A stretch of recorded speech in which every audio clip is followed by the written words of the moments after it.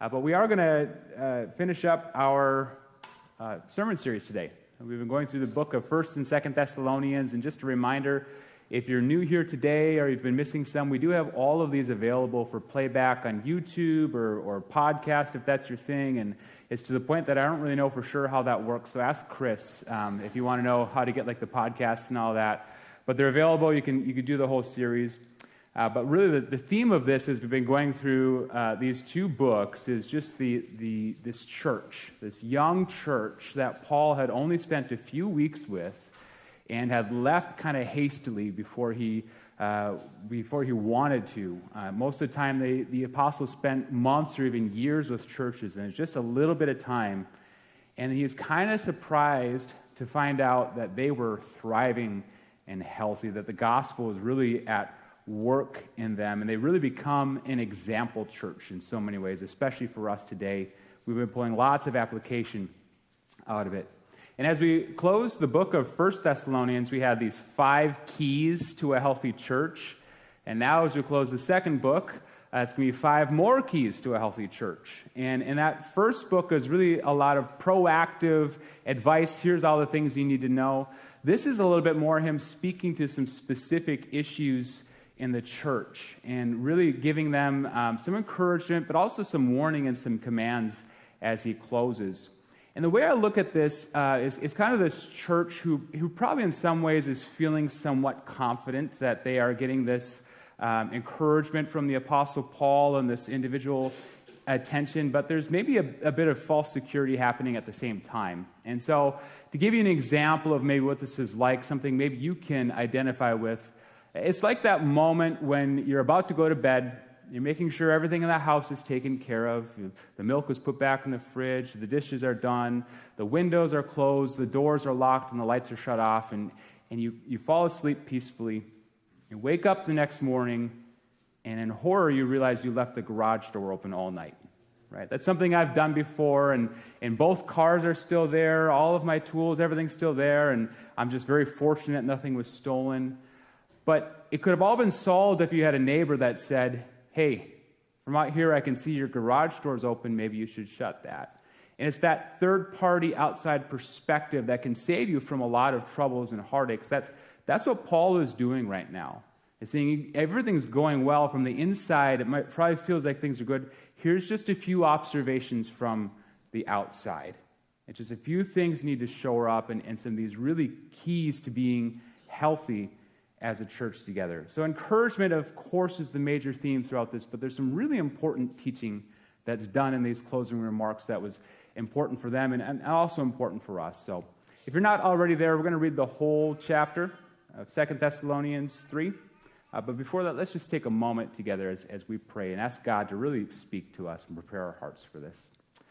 So God, as we close this series and as we think about all of the things that's meant to be a healthy and a hopeful church, God, I pray as we read this final chapter, we consider first what it is that you have to teach us as we strive to be as healthy as possible. So, Lord, I pray that you would first speak to us individually through your word, but to us as a community as well, that we'd always be striving to be growing and productive for you, and that we wouldn't get out in the way, but we'd get out of the way and let you work in our church. So God, I just pray for your Spirit now to be speaking through me and to each and every single one of us. We pray this in your name, Jesus. Amen. Amen. Starting with verse 1. As for other matters, brothers and sisters, pray for us that the message of the Lord may spread rapidly and be honored, just as it was with you. And pray that we may be delivered from wicked and evil people, for not everyone has faith. But the Lord is faithful, and he will strengthen you and protect you from the evil one. We have confidence in the Lord that you are doing and will continue to do the things we command. May the Lord direct your hearts into God's love and Christ's perseverance. In the name of the Lord Jesus Christ, we command you, brothers and sisters, to keep away from every believer who is idle and disruptive and does not live according to the teaching you received from us. For you yourselves know how you ought to follow our example. We were not idle when we were with you, nor did we eat anyone's food without paying for it. On the contrary, we worked day and night, laboring and toiling so that we would not be a burden to any of you. We did this not because we do not have the right to such help, but in order to offer ourselves as a model for you to imitate. For even when we were with you, we gave you this rule: the one who is unwilling to work shall not eat. We hear that some among you are idle and disruptive. They are not busy. They are busybodies. And such people we command and urge in the Lord Jesus Christ to settle down and earn the food they eat. And as for you, brothers and sisters, never tire of doing what is good. Take special note of anyone who does not obey our instruction in this letter. Do not associate with them in order that they may feel ashamed. Yet do not regard them as an enemy, but warn them as you would a fellow believer. Now may the Lord of peace himself give you peace at all times and in every way. The Lord be with all of you. I, Paul, write this greeting in my own hand, which is the distinguishing mark in all my letters. This is how I write. The grace of our Lord Jesus Christ be with you all. Quite a bit to unpack here, but there's really five big keys to a healthy church here. And the first is kind of the Captain Obvious statement of this all, right? If you want to be a healthy church, you need to be people with a healthy faith. That's really the baseline of the church, is people with faith. And here we see three big ideas in the faith: that it's grounded, that it's guarded, and that it's growing. And so in verse 5, he asks that the Lord would direct their hearts into God's love and Christ's perseverance. And that's kind of how he left off the last chapter too, is this call to stand firm in God, to hold fast to his word, to stay encouraged, to remain hopeful. The idea here is simple, that if you are a healthy church, it means that you have this grounded faith in God that affects every facet of your life, and that you stay rooted deep in him.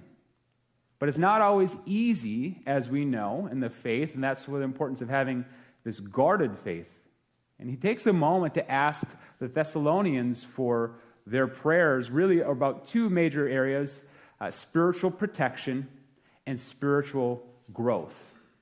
And this is certainly kind of a humbling moment for this little young church, that the apostle, the apostle Paul, is asking them for their prayers specifically. And I was trying to put it into kind of a modern example to understand how big of a deal this was. It'd kind of be like if Billy Graham, at the height of his ministry, writes a letter to Maple Plain Community Church and says, "Will you pray for me about these specific things?"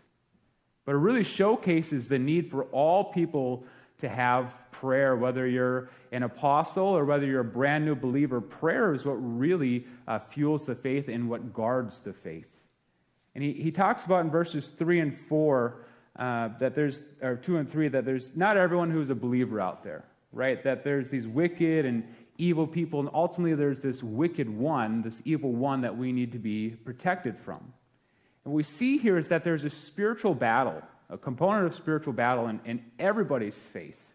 Whether you're heavily persecuted or your life is relatively easy, there's going to be some sort of battle that you need to guard against. And that's guarded through prayer, praying for yourself, having others pray for you, praying for others. It's this great joy of the Christian life, but one that we can't overlook in its importance. And the first thing is that it really helps us to acknowledge our dependence on God as a believer. That even in our best days, we are truly powerless to win these spiritual battles in our own strength. We need God's protection and provision. But it's also this reminder that we're in this thing together, right? And one of the great dangers of the church is when each believer kind of has this tunnel vision, where you're just honed in on your own issues, your own problems, your own worries, and you just try to fight everything yourself, kind of as that lone wolf. But the church is supposed to go through things together, as Steph had kind of mentioned in the kids' lesson today. That we are to be praying for each other no matter how far along we are in the faith. And it really compels us to stay humble. Right? This isn't about us, it's about God's work through us. And this is so important to have that guarded faith no matter what you're facing in life. But the ultimate end to your faith is this growing faith, this multiplying faith. And this has always been the purpose of the church, right? It's not a place where we come and just be social with each other and have fun movies with popcorn, and we have our little church softball games or whatever. The purpose of the church is that we grow, right? That we make disciples. That was the ending order to the disciples of Christ, is to have your faith multiply in others. That's why our purpose, our vision as a church is to connect with God first, connect with others second, and third, most importantly, connect others with God. And if the church never grew, it would effectively be over in less than a century. We have to be growing outward and growing in others. And so Paul asks for prayers that the gospel would be proclaimed first, that he takes advantage of every opportunity he has. And that, as a healthy church, is something we need to be about. That gospel, the good news of Jesus, that he came to save sinners, needs to be at the center of all we do. It's not something we just talk about at Easter and Christmas or just kind of tack in at the end of a message, but it is the message of who we are, that Jesus came to save people from their sin. So we need to pray that the gospel is proclaimed, but then also pray that the gospel is received. This is where you pray for your friends and your family and the people who don't know Jesus. You'll never know the impact that your prayers has in their life. Pray that God would soften their heart and prepare them to accept this truth of the gospel. We know that preaching the gospel doesn't guarantee the gospel is received. And that's the importance of praying for that growing faith. The application here is pretty simple, that a healthy church consists of believers with a healthy faith. These three tenets, guarded or grounded, growing, and guarded. And keeping your eyes and your hearts fixed on Jesus, that's where we left off last week. But it's this point we often forget. And we try to do this battle ourselves and run through it in our own power. We always have those moments of our faith that we're not particularly proud of, right? When we're angry or proud or anxious or whatever it may be, but it always happens because you're not properly guarded or grounded. And I have a moment, I love to share, these fishing stories. If you know me, you know my two great hobbies are cycling and fishing. And oftentimes you only share the best moments of fishing. I like to share with you some of my failures, right? This is one of those moments. Okay, now it's not so much about the fish size here. What I'm holding there is a king salmon. When you think of a king salmon, you think of like a 20, 30-pounder. That was the first and the only fish I caught that day. But there's actually some of you who were here this morning that were here with me that day. You know why this is ultimately a failure. I got incredibly seasick that day. And I had two big errors. The first one was that morning when someone offered me some of the motion sickness stuff, the Dramamine, and I said, nah, I've never been seasick. It's not going to be a problem. But when we got out into the deeper water and the boat started rocking, the second mistake I made was to go into the cab and think I'd be nice and comfortable in there. But I learned that when you take your eyes off the fixed point, the horizon, that's when you start to feel seasick. And I came out of that cabin kind of green behind the gills, and I just hung my head in my hands pretty much the whole time. And moments, seconds after this picture is when I finally lost it over the side of the boat, okay? And that was the way I was the whole rest of the trip. I think it's an example of what happens in our faith when we don't take proper precautions and we take our eyes off the fixed point. When you're not standing on Jesus, the solid rock. When you're thinking you can do this all your own and living in your own power, you're going to have this weak faith, which ultimately doesn't just affect yourself. It's going to affect the people around you as well. As a church, individually and collectively, we have to keep our eyes and our hearts fixed on Jesus. The next part is not just having the faith, but doing things with your faith, being an active community. And we see in verses 6 through 10, Paul really touches on this point kind of head on, that there's people in this community that just weren't pulling their weight. And another way of saying this, verses 6 through 10, is don't be lazy. It's kind of the cliff note of all that. And this seemed to be an ongoing issue just for a few people in the church, but it was really affecting the whole church body and even their outreach into the community. That they weren't working for their food, and it became a burden to the community. And there are many different reasons why, right? It could have been, well, if Jesus is going to come back at any moment, what's the point of doing anything, right? Like if you knew, students, that on Monday Jesus was coming back, would you get your paper done this weekend? No, right? It's that same idea of he's coming back, or maybe they just weren't pulling their weight for any other reason, but there's this issue being hit head on that now Paul, he really comes at it from a command. It's not the suggestion or a best practice to be active, but he commands them that there's this teaching that they must be active as a believer. But he also led by example, as we read in verses 7 through 10, that we were not idle when we were with you, nor did we eat anyone's food without paying for it. And on the contrary, we worked night and day, laboring and toiling so that we would not be a burden to any of you. And we did this not because we do not have the right to such help, but in order to offer ourselves as a model for you to imitate. Essentially what he's saying here is that we're practicing what we're preaching, and we're letting our actions be an example to our word. And so if we're urging you people to be active and to be working for everything, we're going to do the same.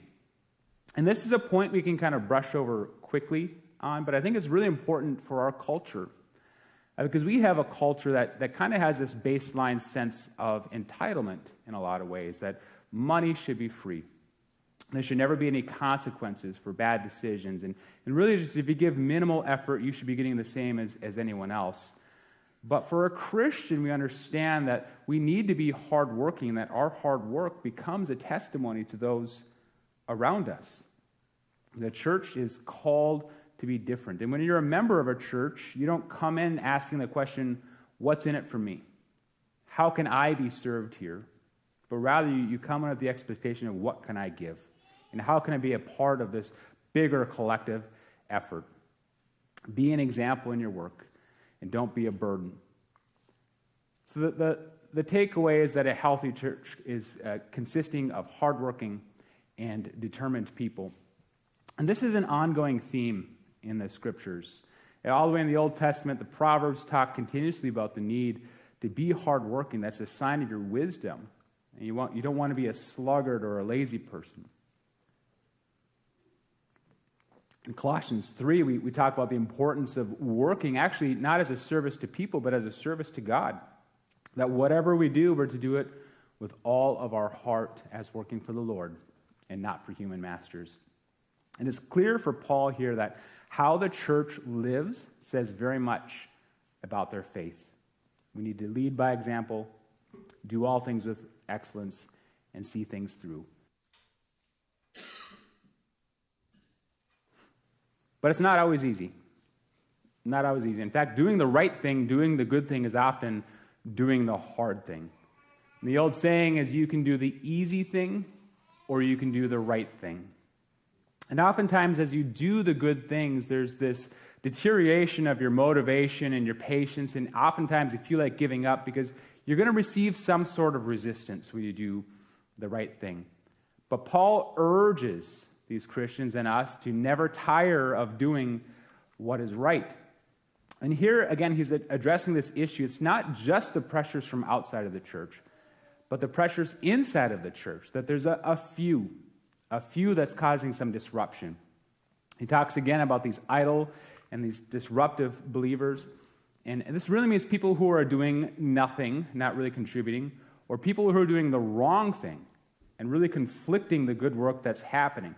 And it's kind of breeding divisiveness in this church. And if you're met with that kind of situation, the wrong thing to do as a believer is say, I give up. You can have it, and you just back away from any kind of challenge. And the wordplay that he uses here is interesting here. That these people who are idle and disruptive in verse 11, they're not busy, they're busybodies. And this means that they're getting in the middle of all of this good work that's happening.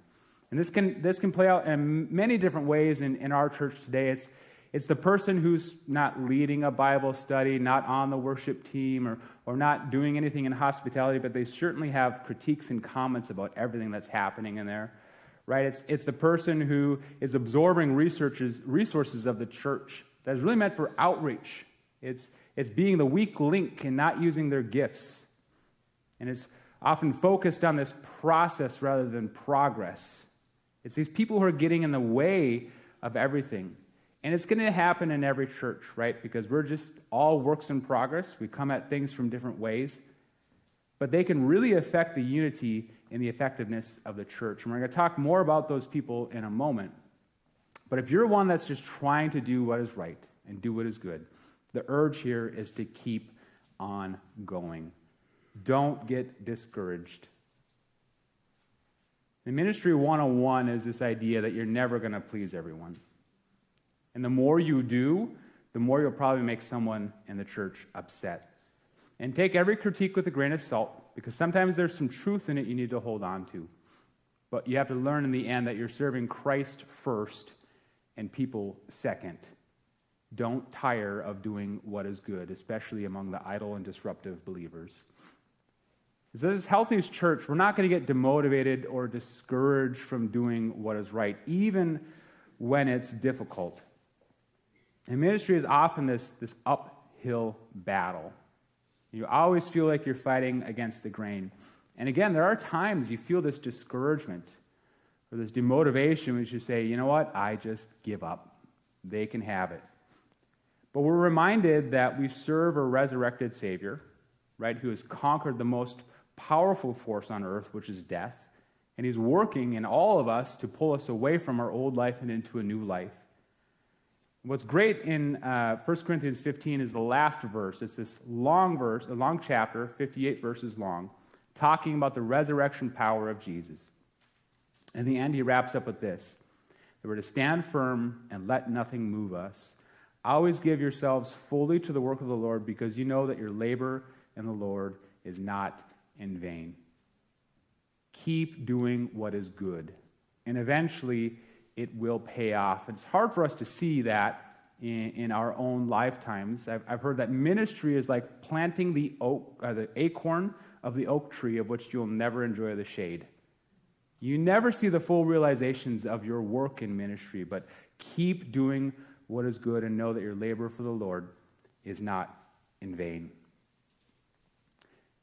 So it's this encouragement to the believers to keep doing what is good, but now an encouragement of these believers, same believers, to address those who are causing issues in the church.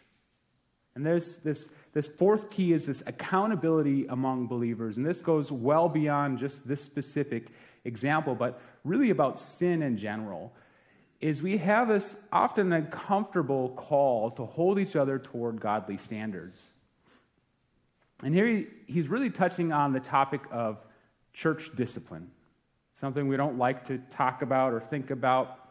And it's important to understand this verse, because what he is not saying is as soon as someone is an issue, just disassociate yourself from them and never talk to them again. That'd be the wrong way to do it. There's kind of two extremes to church discipline. And this is where it gets to be an issue. The first is if you approach something hesitantly and you just ignore these known issues and just say, that's their sin, it's none of my business, it's just going to go away. But sin for the church is like a cancer, okay? And when it grows in someone and it goes unchecked, it just continues to grow until it becomes a problem that's very hard to deal with. And it can affect the entire community. So if you look at church discipline from this hesitant, hands-off approach, you're creating an environment where sin kind of runs freely and has its way. And by the time you actually address it, it's going to be too difficult. The other extreme is this harshness, right, where there's no gentleness or grace. It's kind of this strict and abrasive and dogmatic approach. This is often what we know as a legalistic community. And typically, this plays out in a way where they're very selective about which sins they approach and which sins they ignore. But this is one where it creates an environment that actually encourages people to hide their sin. And then it becomes a problem in the same way. What's important in this verse is to warn them as you would a fellow believer. And there's this understanding that when you work and you hold another believer accountable to their sins, it's done with gentleness and respect, and in a way that ultimately is not leading towards punishment, but towards restoration. That's what we're called to do with one another, and it's incredibly difficult. And so he encourages this church to hold fast to his word. That for us means hold fast to the word of God, that let this be the lens of which we view what is appropriate and what is inappropriate as a community. And that you give every opportunity, right? You approach it gently at first. And what we're seeing is kind of the tail end of the church discipline. When he was with this church in person, it was something that he had addressed multiple times. He warned them about it again in the first letter, which was about 3 or 4 months before this. And now it's finally this moment of, okay, this issue is continuing to happen despite all of the warnings and work. If they're really not going to pull themselves away from this kind of behavior, then do not associate with them. And maybe that will work. Maybe they'll feel ashamed of this. They'll feel convicted of their sin. They'll come to a place of repentance, and now you can bring them back to a place of restoration. The end result of church discipline should always be restoration. And there's some times where that unfortunately doesn't happen and more strict measures have to take place. But in this case, don't regard these people as an enemy, but as a friend, a fellow believer, and do everything you can to bring them back in the fold. So the application for us is important here. It's going to be uncomfy, right? But holding each other accountable to godly standards is crucial for a healthy church. We have to be willing to have these conversations. And I would expect any one of you to talk to me if you see something wrong in my conduct, and I hope that I'd have the freedom to talk to you. Covered in grace, done respectfully, all for the purpose of restoration. But sin in the church is a serious matter. God expects his people to take an active role in maintaining purity and guarding the integrity of his church. We're a people built on grace, but also in discipline in the way that he sees fit. The last point is one that is pretty easy to swallow, but even more important than all of this is that the fifth and final key today of living as a healthy church is living in a relationship with a living God. That when you have this relationship with God, when you've been made new in Christ, it affects every part of your life. What we finish here is this sentiment. It's very close to how he begins this book. That now may the Lord of peace himself give you peace at all times and in every way. The Lord be with all of you. He drops this right after that moment of you need to be willing to have the hard conversations with the hard people. And it's going to be messy. It's going to be uncomfortable, but this is your expectation. But through all of that, no matter what you face as a church, problems from within, problems from without, let the peace of God guide you in all of that. And know that you're not doing this alone. You're not doing this in your own power. That God himself, the source of peace, will give you peace in every way and at all times. There's this ongoing relationship we have with God. That there's this grace he refers to in the final verse of this book. The grace of our Lord Jesus be with you all. This is truly what the church is built upon, is grace. None of us would be here without the grace of God. None of us deserve to be here. It's all because of his grace, and we'll stay here because of his grace. And I invite the worship team up because I want us to sing about this as much as we hear about it. We'll be in closing with a song on this very topic. But if we are a people centered on Christ, living in relationship with him, we already have all we need to be a healthy church. We have this tendency to always be looking for the next new thing, to be discovering the new secret and unlocking whatever steps it is to live with peace and grace and live in the... If you have Jesus, you have all you need. Maybe you've had that moment where you're packing for a trip and you got the suitcase full, but there's just that one item you're convinced that you need. and you can't find it anywhere in the house, and you spend hours looking for it until you finally find it. You stick it in the suitcase, and then you realize after the trip that you never touched it. You didn't need it to begin with. Maybe it's that moment that you're looking desperately for your keys through couch cushions and jacket pockets and wherever, and then you realize it's in your pocket, right? I've done that an embarrassing amount of times in my life. But we're always looking for this next big thing. If you have Jesus, you already have all you need. You don't need to look for anything else. God has provided for you every conceivable resource necessary to be a healthy Christian, for us to be a healthy church. The answers are not found out there. It's found in here. We've got it. It's not our power for Christ. It's Christ's power in us that makes us a healthy church, rooted in his peace and love and grace and hope. It's our faith in him and what he is going to do in us that will ultimately make us healthy and successful. And 2 Peter is the final verse I'll share here. Sums it up really well, 2 Peter 1:3. That God has provided for his people everything required for a life of goodness and godliness. God has already provided everything you need. It's not our work for him, it's his work in us. Let's stand together as we close our service in song.